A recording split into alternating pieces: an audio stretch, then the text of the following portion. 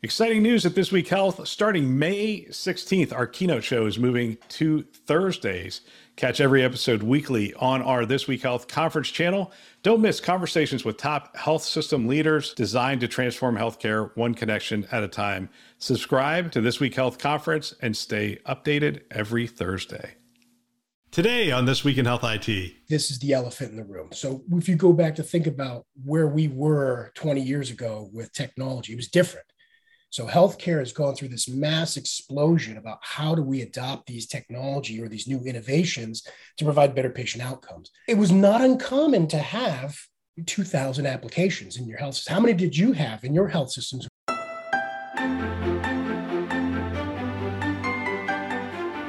Welcome to This Week in Health IT. This is one of our end of the year episodes. I hope you enjoy. My name is Bill Russell. I'm a former CIO for a 16 hospital system and creator of This Week in Health IT, a channel dedicated to keeping health IT staff current and engaged. I want to thank you again. And in December, we do a bunch of end of the year episodes. I think you're going to enjoy them. We do two with our advisors. I did one, just me talking through chronologically the news of the year. And then we're going to do two, one where my staff selects the best Newsday episodes from the year. The second is you're going to get to meet the team and they're going to come on and talk about things. So this is one of those episodes. Before we get there, though, I want to remind you that for next year, we have some changes to This Week in Health IT. We're going to have four distinct channels on iTunes next year. We're going to have This Week Health Academy, This Week Health Community, This Week Health Conference, and This Week Health News. So if you are already subscribed to the Today Show, that will become the This Week Health News Show, and you're going to have the Today Show and the Newsday Show in there. If you're subscribed to This Week in Health IT, that will become This Week Health Conference, and that's where we're going to have keynote, and we're going to have solution showcases and some other campaigns around specific topics. This Week Health Academy is new. That's really around education. We're going to have a show called Insights in there where we take the highlights from the last 4 years and we break them down into 10-minute episodes. They're going to air 3 times a week. I would use this show to mentor people, to talk about what the various leaders in the industry have said over the last 4 years and how it relates to what you're doing at your health system. I'd also use it to bring people up to speed. If you hire somebody new into healthcare, this is a great channel for that. And then This Week Health Community is the channel where we're going to have guest hosts who are going to tap into their network. And we have CIOs, we have CMIOs, we have clinical informatics, we have data scientists who I've tapped on the shoulder and asked them if they would essentially interview people within their networks about topics that are a little closer to what you're doing on a daily basis. And we're excited about airing those channels. Again, 4 new channels. If you're not subscribed to all 4 of them, you're going to be missing some content. We would love for you to subscribe to all 4. Go ahead and hit thisweekhealth.com/shows, and there's information there on how to subscribe. You could also hit iTunes and search for This Week Health, any one of those, Academy, Conference, News, or Community. And you can subscribe that way. And we would love to have you be a part of the community again next year. Now, on to our show. All right, here's what we're going to do today. I love doing these clip shows at the end of the year. Normally what I do is I go through, for the last 3 years, I've gone through a bunch of the shows, pulled out my favorite clips and done these end of the year shows. This year, I'm tapping into my team. I now have 3 people that watch every show that we do. They either have to edit them, produce them, or they have to promote them on social media. And so they watch every show that we do. And I asked them to pick the clips. So I didn't pick any clips this year. This is them, their perspective. And they've listened to every show we've produced this year, which is a couple hundred, at least 200 Today shows, 250 Today shows, about another 100 or so on the This Week in Health IT channel. So they listen to them. Just to give you a little background, none of them are from healthcare. They have been in healthcare. I think Tess has been in healthcare the longest. She has started working with me probably a little over 2 years ago. And so that is her background, outside of all of them being patients and having interacted with our health system in various ways. Tracy is our producer, and Tracy's actually from Australia. She lives in the States, lives in New York City, but she comes from Australia. And so she's coming into healthcare from another industry, and she's watching the shows and coming up to speed as well. And then Holly is our social media person who builds awareness of our programs and shares the content out there. She's been in healthcare on and off for about 2 or 3 years. She helped me early on in the show with some of the production and some of the work that was going. And then she went off and did something else, and now has come back to head up our social media. So it really is going to be their perspective on what's important. I love the clips that they selected. It's going to give me a good opportunity to give you a flavor of some of the things that we talked about and highlight some of the great content on the Newsday show. We start off with a clip with Dr. Q, Dr. Quinones from Worldwide Technology, and I were having a discussion on the different approach that big tech has coming after healthcare than, say, a traditional healthcare provider does. And with that introduction, here's our first clip. Amazon, Apple, and some of these other big tech players, they are consumer centric. I mean, and Amazon is notoriously consumer centric. Everything they do is around the consumer and how to make their lives better and how to make it more efficient. Health systems are provider centric and have been for decades. And I'm not the first to say this. Obviously, there's others. This is the famous quote from Geisinger's former CEO, who's now at Google, who said, the waiting room is indicative of everything we think about the patient, which is you will go into this queue and wait for us. And when we're ready to see you, we'll call you because we are maximizing the time of the provider. And so everything is about the provider. So that, I think, is the most stark contrast between big tech's approach, and they're always thinking, how can we make this better for the consumer, and health systems approach, which is how do we make this better for the provider? And I'm not against making it better for the provider. I'm just saying, is there a gap there that health systems have to close in order to not be evolved, I guess is what you're saying. I would say disrupted, but evolved.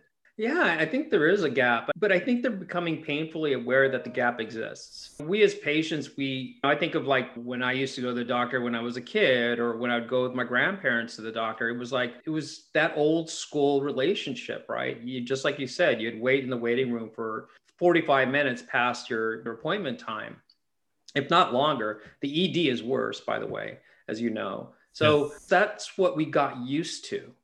And I think what's happened, especially as consumeristic demographics have changed, that's not what consumers are used to anymore. Again, they're seeing these experiences they're having, such as, with retail applications that they're using, that financial applications they're using. It's very seamless. You can walk near a Starbucks. You're not going to get a coffee, but you can walk near it, and all of a sudden your phone shows you your favorite drink, and you're like, oh, that's right. And maybe you do want a coffee. So it's predicting what you want, right? Thank you for reminding me that I'm thirsty and I wanted one of your coffees.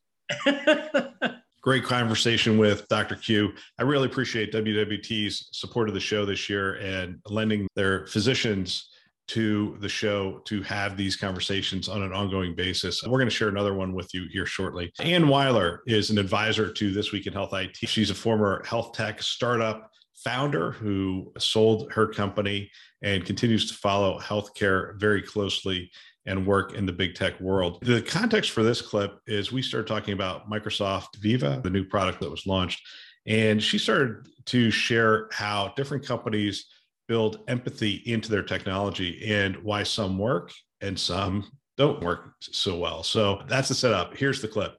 I did a talk at HIMSS one year on how to deliver empathy through technology. And I fully believe that it works, that you can. And one of the examples I gave was when I first got my first iPhone, I was looking at it and it said, you have a busy day tomorrow. Your first meeting is at 8. And I was like, yeah, I do have a busy day. Thank you for noticing, iPhone. And it felt, like, okay, my phone's looking out for me.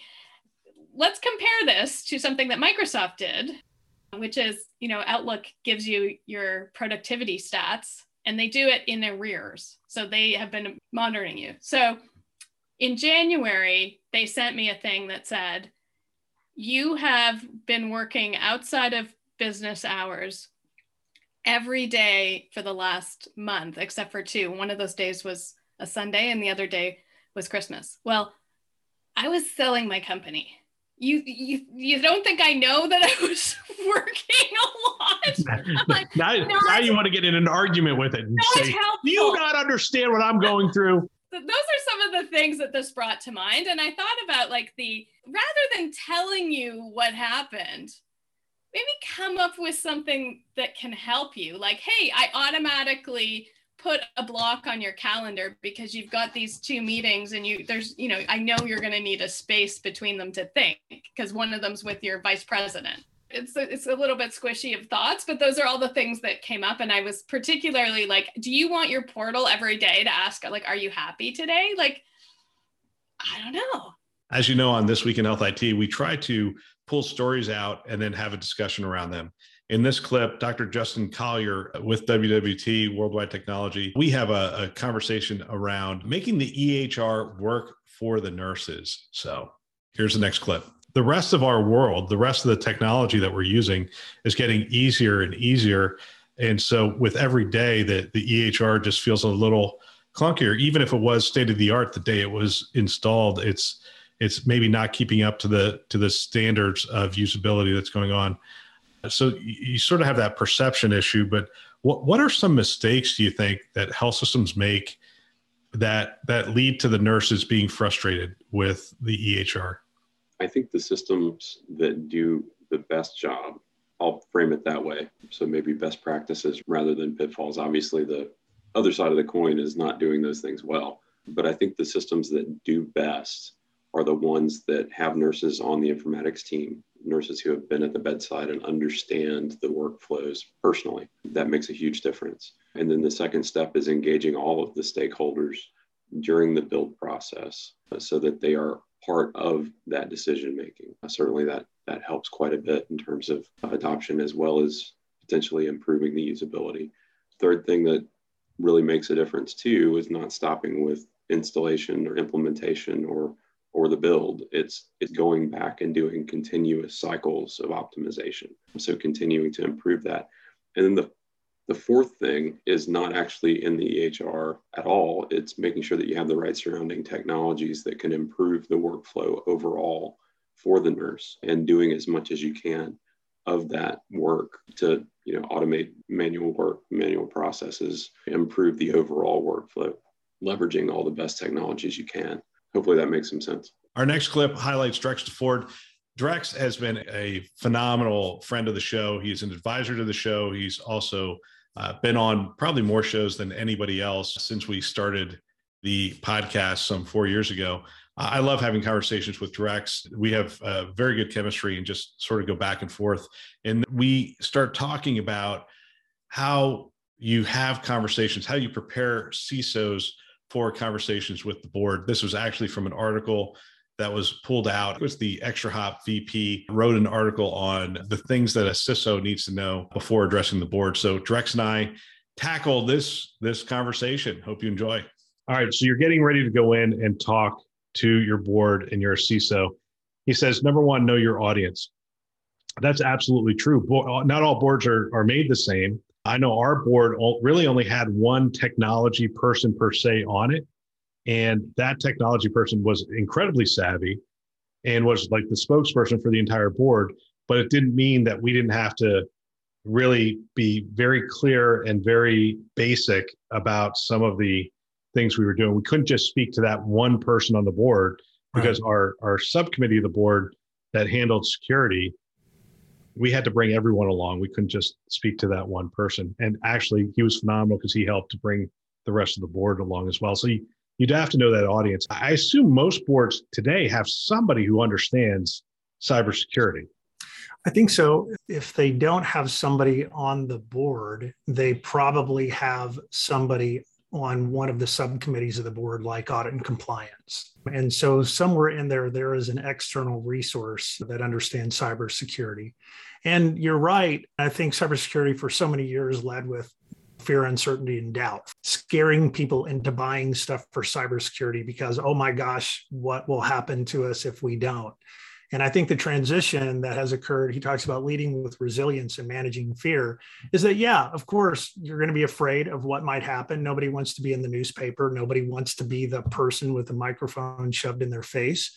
But really the story has to be now, I think, and based on what he's saying, I think he thinks that we've created this situation in healthcare now where you can't provide modern healthcare without digital health, without the tools that we have, EHRs and ERPs and the 1,000 other applications that many of us run, which has to run on relatively modern networks and is connected to the internet because we're doing a bunch of this stuff, as we talked about earlier, as a service.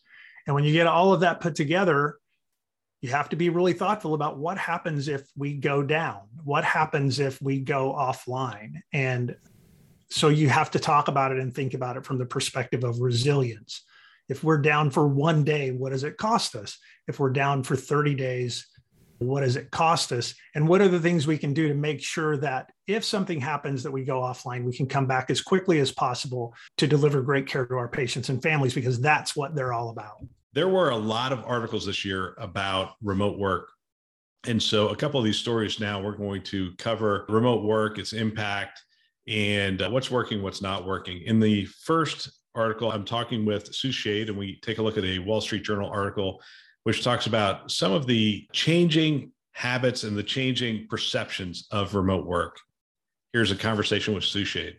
Let's hit this Wall Street Journal article. The Wall Street Journal is remote work may now last for 2 years, worrying some bosses. Many employees developed new routines during the pandemic, swapping commuting for exercise or blocking hours for uninterrupted work. These sound like good things. Even staffers who once bristled at doing their job outside of an office have come to embrace the flexibility and productivity of at-home life over the past 18 months. Many say surveys have shown enthusiasm for remote work, and that's only increased as the pandemic has stretched on.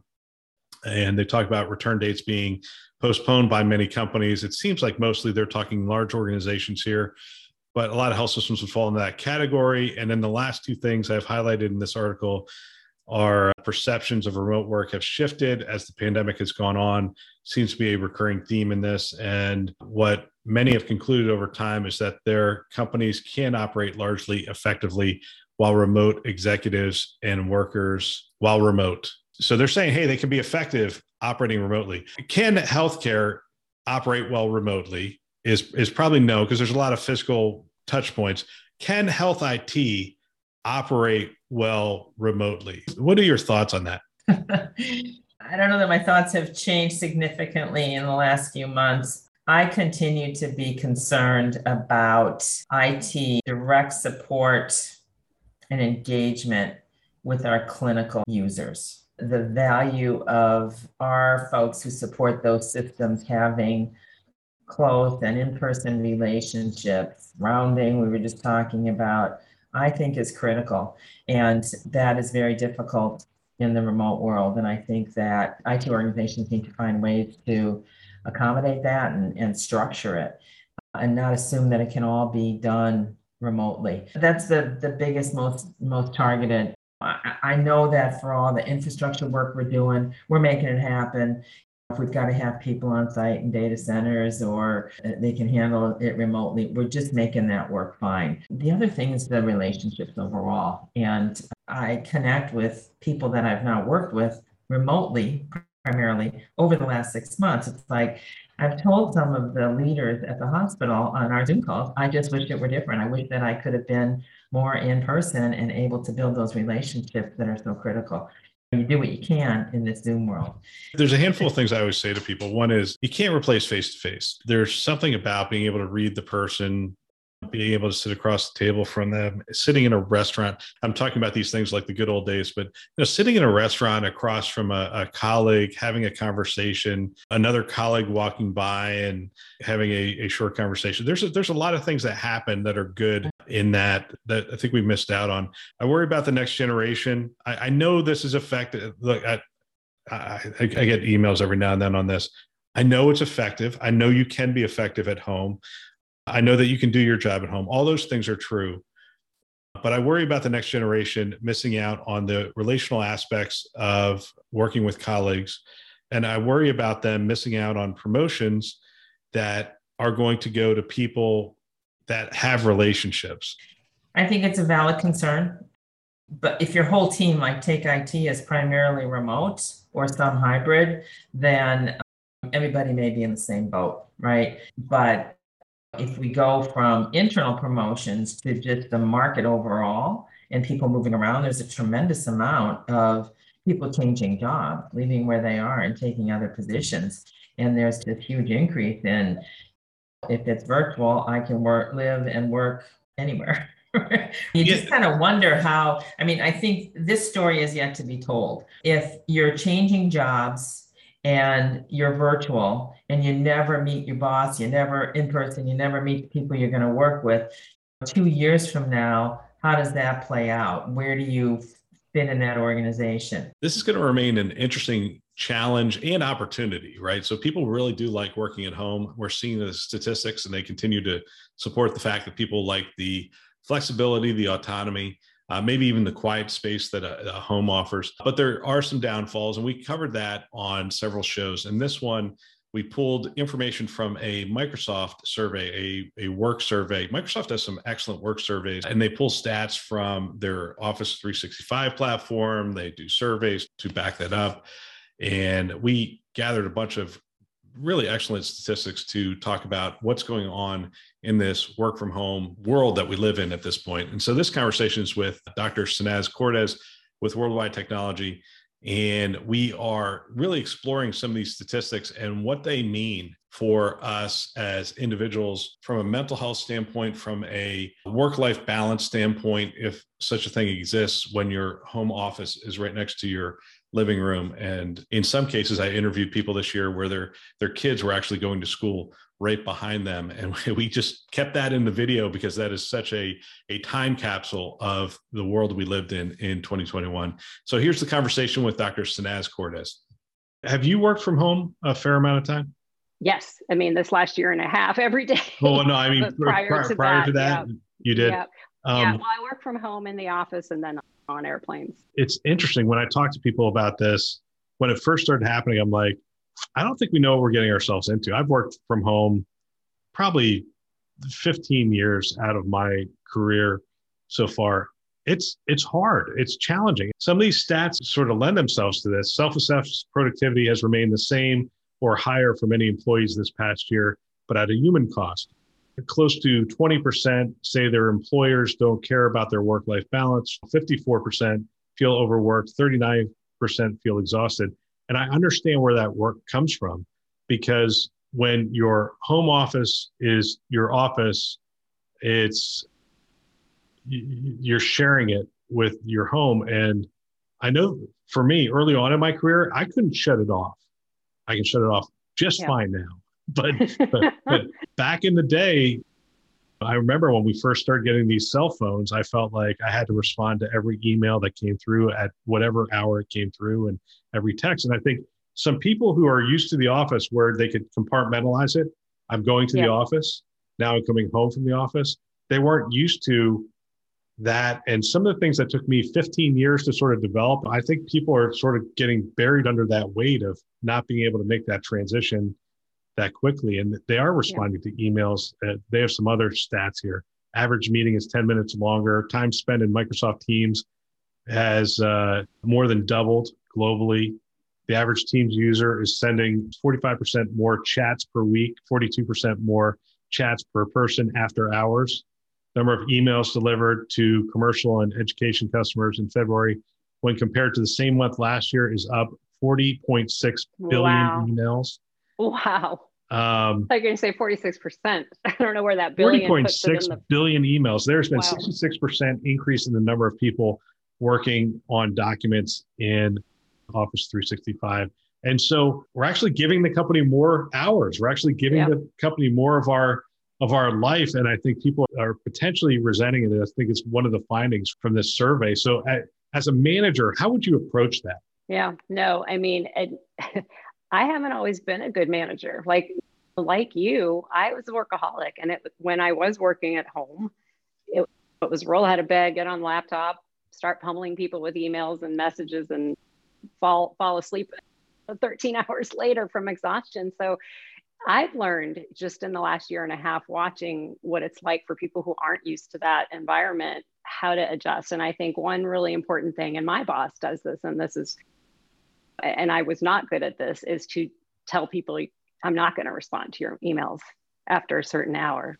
I want you to have that time with your family, and I'm not going to respond to Teams. And he does that sometimes. And I think that's been really important, right? Like, I think letting people know it's okay not to send it to me because I'm not even going to be online kind of gives them permission. Because I think it's just that fear of, if you haven't worked remotely, how do I show that I'm productive?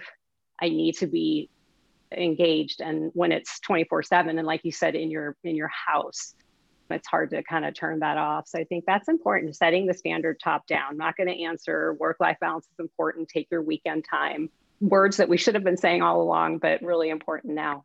So on Newsday, we talked about interoperability. How could you not talk about interoperability? It's such a big part of healthcare. And it's probably been a discussion topic for the last, 2 decades, and will continue to be with 21st century cures and other things that are going on. In this conversation, I get to sit down with Dr. Mark Weissman, one of my favorite people. He used to do the CMIO podcast. He became a CIO, became too busy, couldn't do the CMIO podcast anymore. And truth in advertising, he would probably have to start doing the CIO podcast since he is no longer a CMIO. In this conversation, we talk about what would health interoperability look like in 2030 in a perfect world. And so I posed that question to Mark, and here's his answer. So health interoperability outcomes 2030. In a perfect world, if interoperability worked the way it should work, Mark, what would it look like? What would it look like for a physician?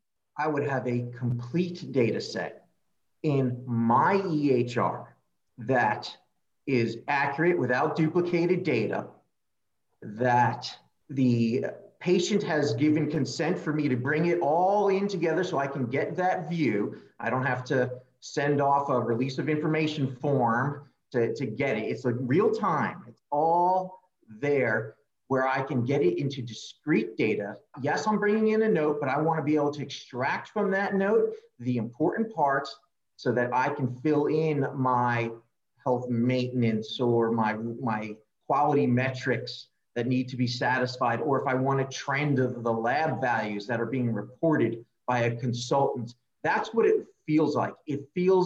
That's the easy button for healthcare for me. That's what I want. I want that easy button of all the data right in front of me, curated. And then I want to be able to ask my EHR, hey, I'm dealing with an abdominal problem today. Show me the relevant data. But the EHR can't do that until we have a complete data set.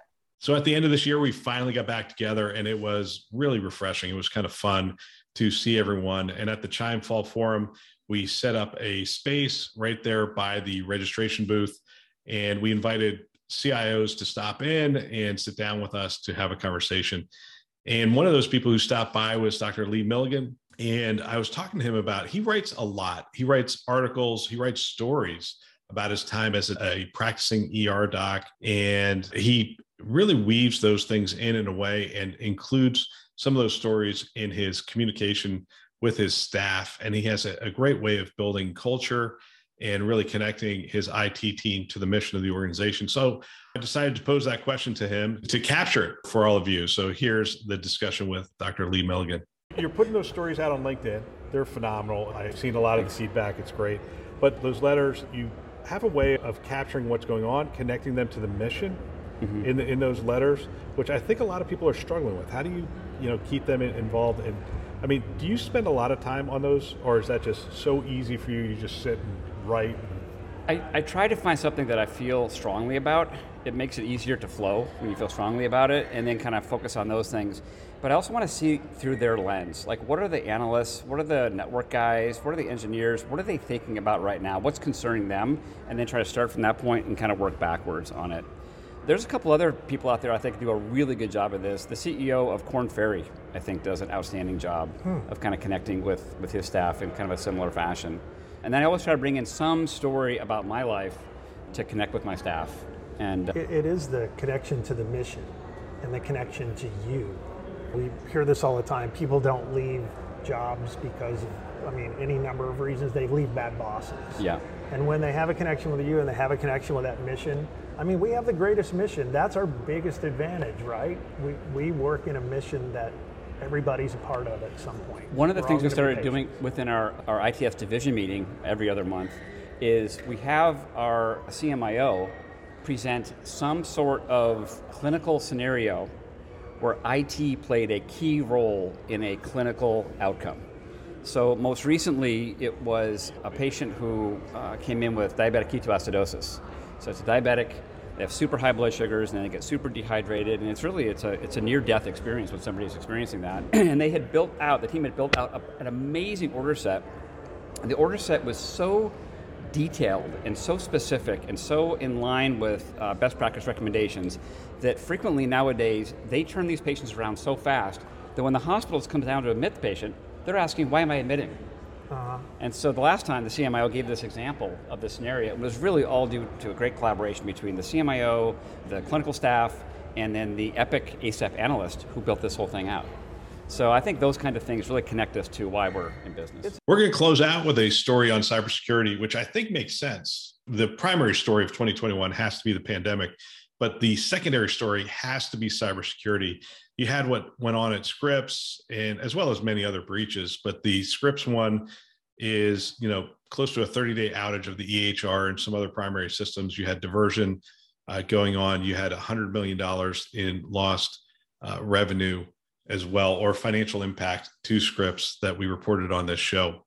And we close out with a conversation with Chris Logan. Chris Logan is with Sensinet, used to be with VMware, has been in healthcare for quite some time. And we just talk about the ever-expanding attack vector that is healthcare applications. The story is in FierceHealth, which is one of my favorites to pick up stories. Let me give you an excerpt. Healthcare delivery organizations are under siege, as 67% have been victims of ransomware attacks. 1/3 of those said they experienced 2 or more. Less than half the respondents completed a risk assessment of their third-party security vendor before contracting with them.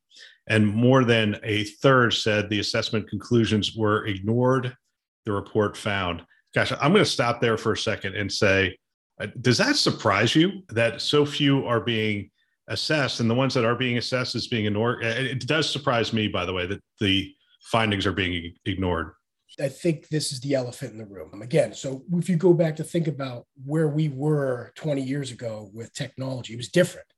So healthcare has gone through this mass explosion about how do we adopt these technology or these new innovations to provide better patient outcomes. It was not uncommon to have 2,000 applications in your health system. How many did you have in your health systems? 1,600 applications. It was actually 900 distinct applications, but 1,600 instances with potentially different access points, different, you name it.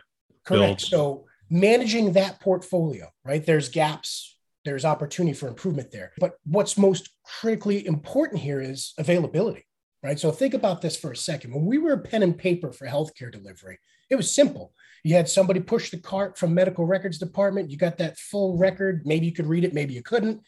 Electronic medical records come to bear, right? Now I can read the note. Is it the right note? There's a whole litany of conversation we can have there, but the availability of the system is so damn critical now to ensure that patient's safety. At the end of the day, if I don't have that information, how can I treat that patient if I don't know what their background history is, right? If I don't know what their previous allergies are related to specific medicine. So availability attacks are nothing new. I mean, ransomware really is an availability attack. This has been taking place since way back 2003.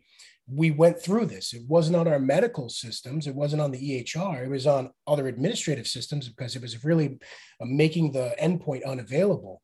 Now it's matured and it's grown because the bad guys have figured out that there's money to be made here. And especially in healthcare, because think about this for 1 second. If I have to divert patients, what's the impact to the patient? That's the thing that we're not measuring. And I think that's what the article and that research brings to light is we need to start looking at this from a different lens because of the way that technology is so deeply ingrained in how we deliver patient care. What are the mortality rates related to if the EHR is not available? How do we start to quantify that? So I think it's good now that's out there. We're having a conversation. I know in certain circles that I'm running in, we're starting to have deeper conversations about what ransomware means to mortality rate. That's all for this show. I want to close this out with a couple of thank yous. I want to thank you, our listeners, for being a part of the show, being a part of the community. We develop this content for you to keep you current, and we appreciate you coming back to us to stay current in what's going on in health IT. I want to thank my staff. I want to thank them for selecting these episodes and all the work that they do throughout the year. I really appreciate them. I used to do this whole thing by myself, and now I couldn't possibly do it all by myself. We produce way too many shows and are doing way too many things in the industry. So again, really appreciate the staff and all the things that they are doing. And we really appreciate our sponsors. We could not do this without our sponsors. That is how we fund all this work that we do. And they have been phenomenal this year, and we really appreciate them. And we're looking forward to welcoming a handful of new sponsors next year. It's going to be a fun year in 2022. As I said, that's all for this week. If you know of someone that might benefit from our channel, from these kinds of discussions, please forward them a note. Perhaps your team, your staff. I know if I were a CIO today, I would have every one of my team members listening to this show. It's conference level value every week.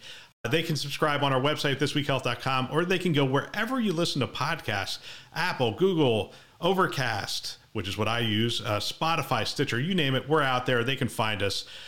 Go ahead, subscribe today, send a note to someone, and have them subscribe as well. We want to thank our channel sponsors who are investing in our mission to develop the next generation of health IT leaders. Those are VMware, Hillrom, Starbridge Advisors, Aruba, and McAfee. Thanks for listening.